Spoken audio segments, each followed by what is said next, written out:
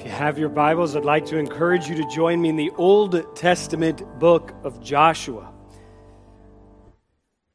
There is something very powerful, there's something very moving, very important about the last words that an individual speaks. And in this passage of Scripture this morning, we're going to be listening in as Joshua speaks to the children of Israel for the very last time. It is intriguing to me as I study through the Bible that it is full of many moving farewells. I mean, all the way through, we are able to witness lives of people who are just like us. We're able to encounter them in good times and in bad. We can experience victory with them, and we can witness their defeat, and we can learn from all of it. All the way through the Bible, we get to listen in on important people share their last words. Particularly distinctive to me is the Apostle Paul talking to the elders at Ephesus in Acts chapter 20, giving them a long goodbye and exhorting them as pastors to keep the wolves out of the flock. I think of the Lord Jesus Christ as he ascends into heaven. And the last words that he speaks to the disciples is that you are to go and share the gospel message with all the world. But there is no longer farewell given anywhere in Scripture than that of Joshua to the children of Israel in chapters 23 and 24 of the book that bears his name. Now you may need to be reminded that Joshua is leading the children of Israel in the conquest and the settlement of the promised land. Joshua has served alongside of Moses. Joshua witnessed the parting of the Red Sea. Joshua witnessed the 40-year wilderness wandering, which actually commenced after he was willing to take a stand on faith, believing that they could in fact conquer the promised land. As Moses passed off the scene in Joshua chapter 1, we listen in to an intimate conversation as God speaks to Joshua, who will assume leading these some 2 million people as they will cross the Jordan River and immediately come up against the city of Jericho and then exercise all of the discernment necessary in the settlement and distribution of the promised land. And God said to him, listen now, be strong and very courageous. You can do it. And now Joshua has led the children of Israel for a long period of time. He is aware that he is now an old man, and so he gathers everyone together and he speaks to them his last words. Now, all of us can deduce that someone that is sharing their last words certainly are going to settle on what they deem to be the most important things to communicate. We can be aware that there is real passion and that there is urgency in the speech of Joshua. We can sense that he is anxious about the future of the children of Israel as he, their leader, now passes off the scene. And I'll pick up in Joshua chapter 24. I'll just read 2 verses to begin. I think these are probably familiar to you. In verse 14 of chapter 24, Joshua says, now, therefore, fear the Lord and serve him in sincerity and in truth, and put away the gods which your fathers served on the other side of the flood and in Egypt, and serve ye the Lord. And if it seem evil unto you to serve the Lord, choose you this day whom ye will serve, whether the gods which your fathers served that were on the other side of the flood, or the gods of the Amorites in whose land ye dwell. But as for me and my house, we will serve the Lord. When I was a child, I was encouraged to be the right kind of leader. And one of the things that was taught to me was that there are 2 kinds of people that are in the world. There are thermometers and there are thermostats. Thermometers move according to the temperature of the room that they are in, and thermostats set the temperature of the room that they are in. And as we study Joshua, and it is an incredibly effective study on leadership, what we are going to see and have already witnessed just in the 2 verses that we read is that Joshua is a tone setter. Joshua does not take the temperature of the room. Joshua does not take sense of where the crowd is. He is willing to declare unto them where he stands and what his expectations are. Joshua has gathered everyone together, and I believe that he is sharing with them a final warning. The final warning that Joshua is going to share with the children of Israel before he passes off the scene is of utmost importance. Because what Joshua does is he attempts to take the people that are listening to him and to reset their vision of God.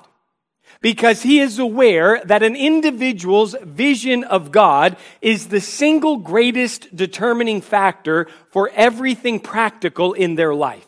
How you view God dictates your relationships. How you view God dictates your worship. How you view God dictates the decisions that you make. In effect, how you view God dictates the very course of your life. And what Joshua is going to do long before he pushes the people to make a decision is he is going to renew their view of God. In his speech, which he begins back in chapter 23, and I'll direct your attention there. In the first two verses, it came to pass a long time after the Lord had given rest unto Israel from all their enemies round about, that Joshua waxed old and stricken in age. How many of you can identify with waxing old and being stricken in age? That's a Bible term. Waxed old and stricken in age. What it is communicating is you would not be confused when you looked at Joshua, you are looking at an old man. You say that's very mean. Well, listen to verse 2. And Joshua called for all Israel and for their elders and for their heads and for their judges and for their officers and said unto them, I am old and stricken in age. He is not denying the fact that the end is near. I don't know if God gave him specific insight. I don't know what it is that compelled him to call all the leaders and the judges and the officers and the tribes together. But this is a mass gathering of people.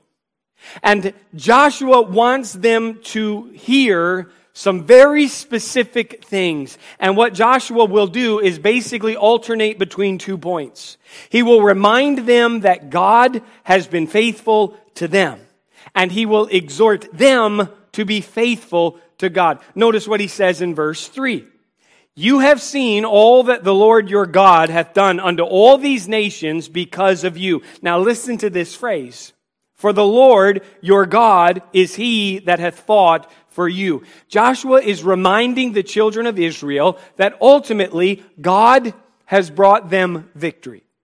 Now that sounds incredibly elementary. But remember that the children of Israel are notoriously rebellious against God. Remember that their spirit is antagonistic towards authority. Remember that they are critical and they are complainers, and the Old Testament word is they are murmurers. They are dominated by a lack of faith. In fact, when they got to the edge of the Red Sea, they were in a complete panic, probably rightfully so, until God miraculously parted the water.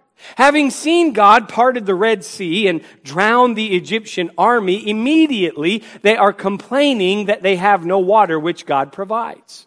Not long after, they are complaining that they have no food and God sends them manna. Not long after, they are complaining about the manna that God sends, and so he sends them more, and they complain again, and it's water, and it's leadership, and it's where they're dwelling. Notoriously, they lack faith. In effect, what I would say is they're just like us. They are always questioning the circumstances of their life because they are doubting what God has given them. And Joshua says to them, I want you to take a look around you. I want you to historically remember. I want you, as you look around you, to be aware of this fact. Everything that you have is because God gave it to you. Everything that you are is because God enabled you to be. You remember that God overthrew the Egyptians, and you remember that God provided in the wilderness. He even shares a little story with them about Balak the king who hired Balaam the prophet to try to curse them of Israel. And God said, I wouldn't allow him to do it. I have taken care of you. You remember coming over the Jordan River. You remember the walls of Jericho coming down. Look around you. Everything that you have is because I gave it to you. God ultimately brought the victory and did all of the fighting. I love what one author said. There's only one entry in Canaan's Hall of Fame, God. And Joshua, as the leader, set that tone. In verse 9, he comes back and it says, For the Lord hath driven out from before you great nations and strong. But as for you, no man hath been able to stand before you unto this day. One man of you shall chase 1,000 for the Lord your God. He it is that fighteth for you as he hath promised you. In other words, never lose sight of the fact that victory in Canaan is because of God and not because of you. Now, wrapped up in there, in my estimation, is a scathing rebuke within the Word of God. And the rebuke is this. Far too often we are carried away with what we do for God, and we are not impressed enough with what God does through us. In fact, much preaching and much ministerial fervor is surrounding with what are you doing? What are you practically doing? What are you practically giving? How are you practically serving? And we put so much emphasis on what it is that we bring to the table and what it is that we offer. And in reality, Joshua is trying to say, settle this in your mind. Long before I compel you to a decision, get over yourself. Because everything that you have, God has gifted to you. We need to be reminded of that simple fact. He'll continue what I would consider his sermon. When he gets to verse 6, he says, Be ye therefore very courageous, to keep and to do all that is written in the book of the law of Moses, that ye turn not aside therefrom to the right hand nor to the left. Here's what he says. It is not only important for you to remember that God has given you everything, it is important for you to be reminded that you have to obey the word of God. When Moses passed off the scene, Joshua was dominated by fear. I don't believe that Joshua was the strongest of leaders. The reason I can say that with conviction is because in chapter 1, as I referenced earlier, God says to him on multiple occasions, be strong and very courageous. You can do it. God doesn't say to Joshua 3 times, be strong and very courageous because he was strong and very courageous. He says that to him because he knows that he is He is willing to fail and capitulate, that he needs strength. And the very words that Joshua speaks in chapter 23 and verse 6 hearken back to his speech from God. In effect, he is saying, I won't be here to make certain that you are aligning with the law of God. But you don't need me. You have the law of God. Don't do what the law says just because I am here. And we've already lived this once with Moses. Have you ever dropped your children off to spend the night somewhere and laid down some rules for them? And said things like, listen, please be nice. Please be obedient.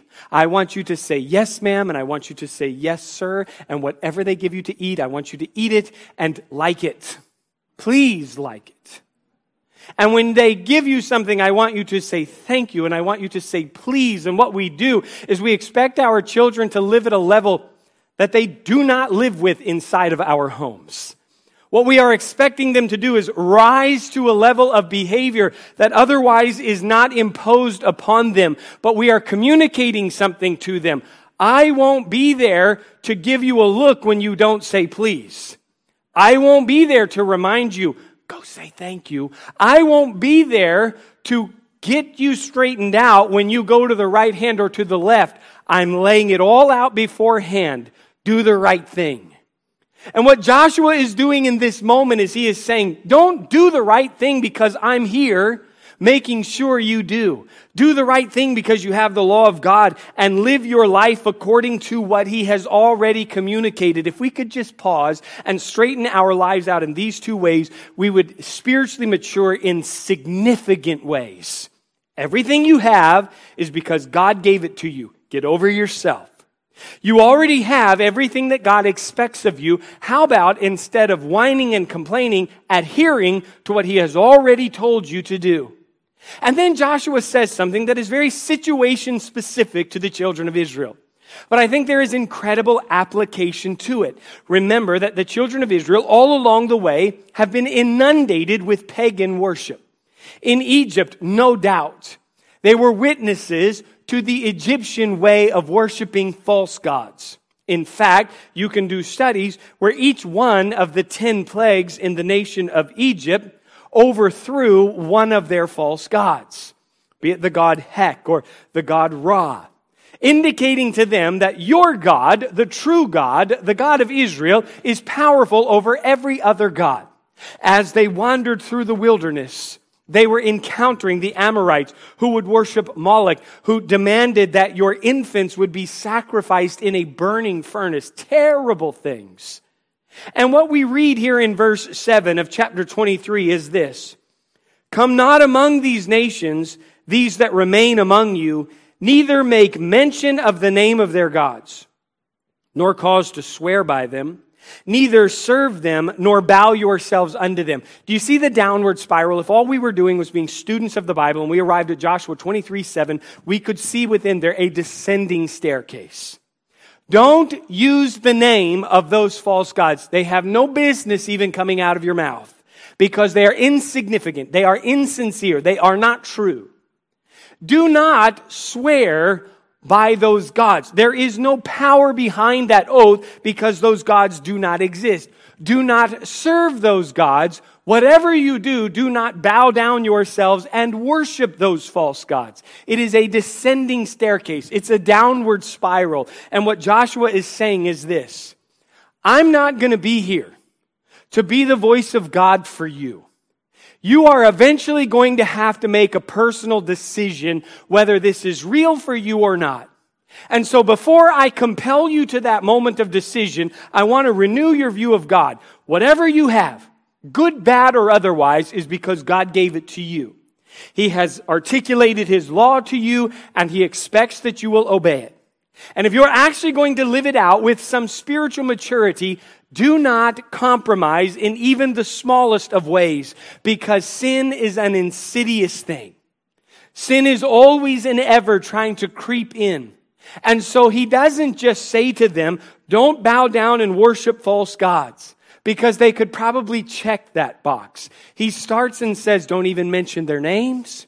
Don't swear an oath by them. Don't serve them in any capacity, because it won't be long if you compromise in little ways that you'll capitulate in big ways, and you'll be actually standing against God. His final speech is vitally important. There's urgency, there's passion. He's clearing up their view of God, and now He'll challenge them. In fact, when you jump into chapter 24, and we won't take the time, and I know you're glad for it, the first 13 verses, He is summarizing how God has helped them.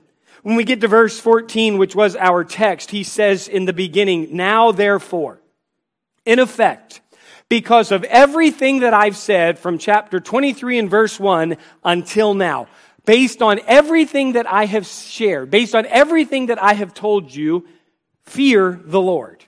Now, therefore, fear the Lord and serve Him in sincerity and in truth, and put away the gods which your fathers served on the other side of the flood and in Egypt, and serve ye the Lord. Does anyone wonder where Joshua stands when it comes to serving the Lord of Israel? No. He has just said to them, based on everything that I have articulated, that I have rehearsed, that I have reset, that I have reminded. Based on that, fear the Lord God. Let Him be the deciding factor in everything that you do. Choose to serve Him. And that brings us to verse 15, a verse that is famous, but I happen to believe is commonly misinterpreted. He says, "And if it seem evil unto you to serve the Lord, choose you this day whom ye will serve, whether the gods which your fathers served that were on the other side of the flood, or the gods of the Amorites in whose land ye dwell. But as for me and my house, we will serve the Lord." You see, oftentimes we'll get to that verse and we think what Joshua is saying is you've got a choice to make. You're either going to serve God or you're going to serve another God. So you make that choice. That is not what he's saying. In verse 14, he's already said, serve the Lord. But if it seems evil, if you seem to go against serving the Lord, now you have a choice. You can either choose to serve the gods of the Egyptians that your fathers witnessed, and in the past they capitulated to, and which the God of Israel showed himself powerful over, or you can serve the gods of the Amorites, the gods of this land of Canaan, whom God has overthrown. What you are in effect hearing Joshua say is this: if you don't want to serve God, then what in the world do you have? If you don't want to serve God, then in effect you have nothing left. If you don't want to serve God who is powerful, then what you have left is all of these impotent, powerless facades. So make a choice between all of these empty gods and serve one of them if you will not serve the God of Israel. That's significant because he's saying, choose. You have a choice to make. Choose. The tense of that verb means that you have to choose over and over and over again. You must choose today, and then you must choose again tomorrow. And then you must choose again the next day, and then the next day, and the next day. When we speak of love in the New Testament, we speak of it as agape love. It is a love of choice, and it is a love of will. Whenever you find a couple at their wedding day, you never wonder whether or not they love each other. You see it. You watch it. It's almost silly and flippant and frivolous how they fawn over each other. But let them spend a few years together. Anyone in here married more than a week? And you will be aware that love does not always begin in here, where you see that person and you think, oh, that's my person. Sometimes you have to say things like, that is my person.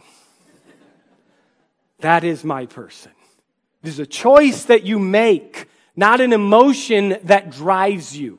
And what we think oftentimes about service before the Lord is because I'm a believer and because I'm a Christian, it will just well up inside me and I will be compelled to service. I will be compelled to do the right thing. It isn't that way as Joshua is communicating here. And may I remind you that at this point in time, he is north of 100 years old.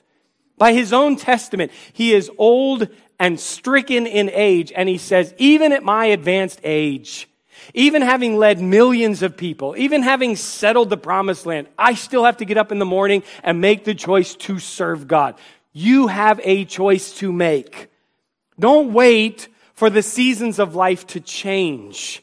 Don't wait for some warm feeling to overwhelm you before you step in. Understand, you choose it. Emphasis on you, because he says, choose you. Do you hear how personal that is? No one can make this choice for you. Choose you this day. You have this moment now to make a decision, and it's personal. Stop and think for a second about what motivates you. What motivates you? What motivates you to do right? Sometimes people will say things like, do you realize that if the IRS removes the charitable contribution from the church, people will stop giving? Well, I think it's a matter of motivation, right? Were you giving to the church? Were you giving for a tax break? Or were you giving to the Lord? I think sometimes you can see it on people. The only reason they attend church is because if they don't, their spouse will nag them to death. That's why I'm here. I mean, that, and you guys pay me to be here. I forget that part too. What motivates you to do what you do? Listen, this is a personal thing, and we must question, we must understand how personal is your choice and my choice to serve the Lord. Who will you serve? Choose. You have to do this every day. It's not going to overwhelm you with some feeling of warmth. You must personally make this choice because you are serving somebody. You are serving something. Perhaps that's a better way to say it. Whoever you are living for, whoever's calling the shots in your life, that is your God. So choose which one of them you're going to serve. Joshua kind of draws the net. When I was in seminary, I had a hermeneutics professor who said in a sermon you have to have a definitive clincher. Every sermon needs a definitive clincher. Joshua's has one. I think I'm to about 1 out of every 11 of mine has a definitive clincher in it. The rest, whatever you get, take it. Here's his definitive clincher. Now he's built this whole scene. Remember who God is. Everything that you have is because God gave it to you. You better obey the law of God. He's already articulated it to you. And don't compromise even in the little areas. You have a personal choice to make. No one can make it for you. Who's calling the shots in your life? And now in verse 16 of Joshua 24, the people are compelled to respond. And they say, God forbid that we should forsake the Lord to serve other gods. At the very tail end of verse 18, we also serve the Lord, for He is our God. They are responding to Joshua, right? He's called the assembly together, all the elders, all the leaders, all the officers, all the judges. Everybody's there. All the tribes are there. They are responding to His leadership. He's a thermostat.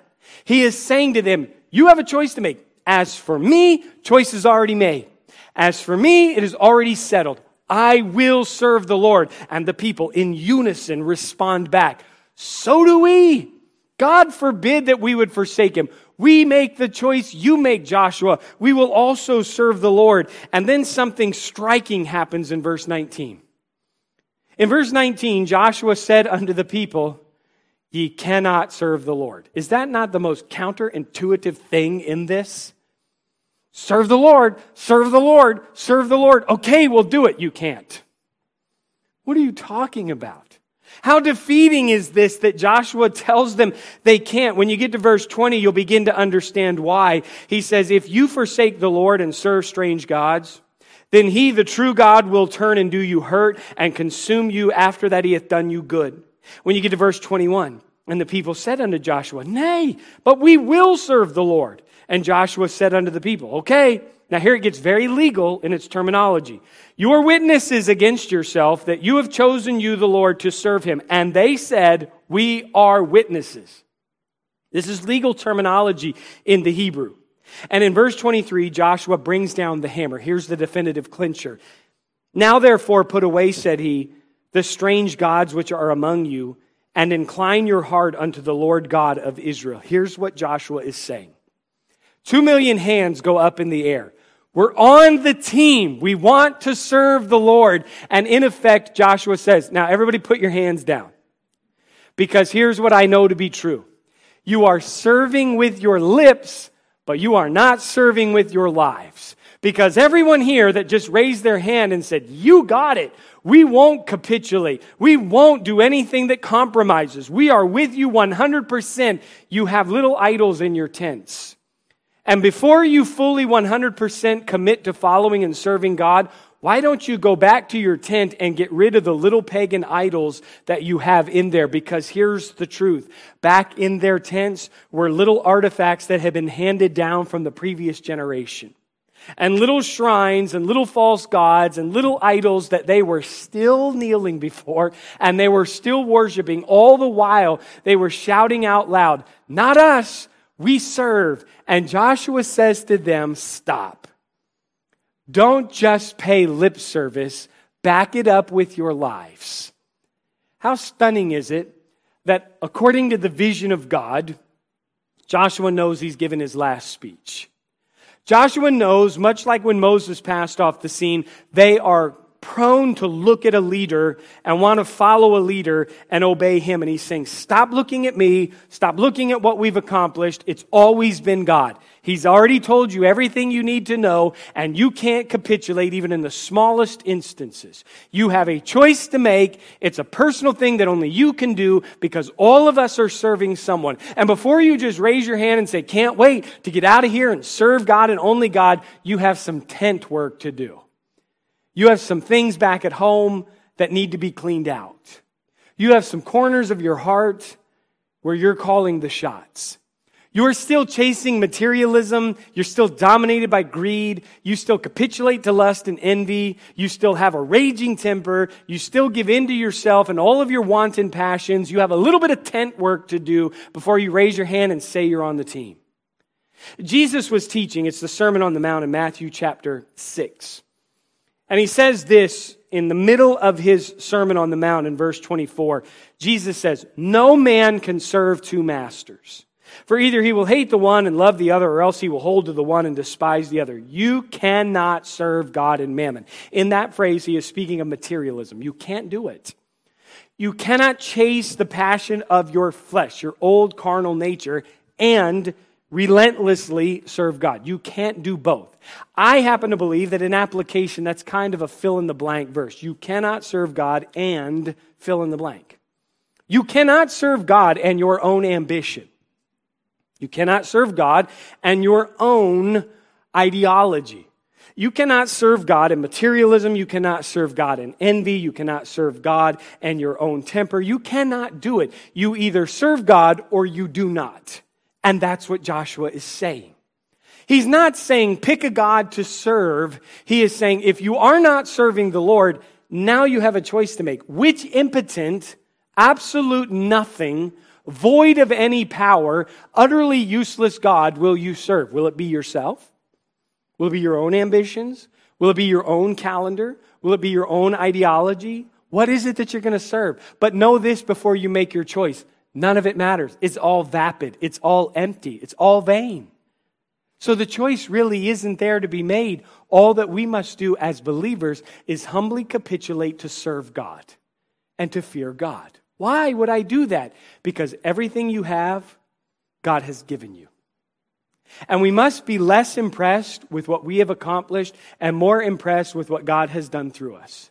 We need to stop acting like we're utterly confused in how to navigate life in a chaotic culture. He's told us everything. Instead of questioning why don't we just adhere to what's already been communicated? Why don't we actually spiritually mature and stop compromising in the smallest of spiritual ways and stand? Why don't we comprehend that we have to make a choice again today and again tomorrow and then again Tuesday? And it's a personal thing because we are serving somebody. If you are not serving the Lord, then choose. Which impotent nothing God, vapid, vain God will you serve?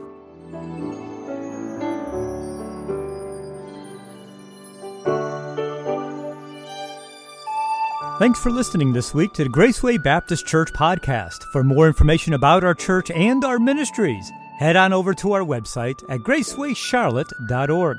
We are a church located in South Charlotte. We are growing and our ministries are doing big things for Christ. If you're looking for a way to get plugged into what we're doing, email us at info@gracewayscharlotte.org. Also, stay in the loop with everything happening by following us on Facebook and Instagram. Our handle is Graceway Charlotte. Thanks again for listening to the Graceway Charlotte podcast. We'll see you next week.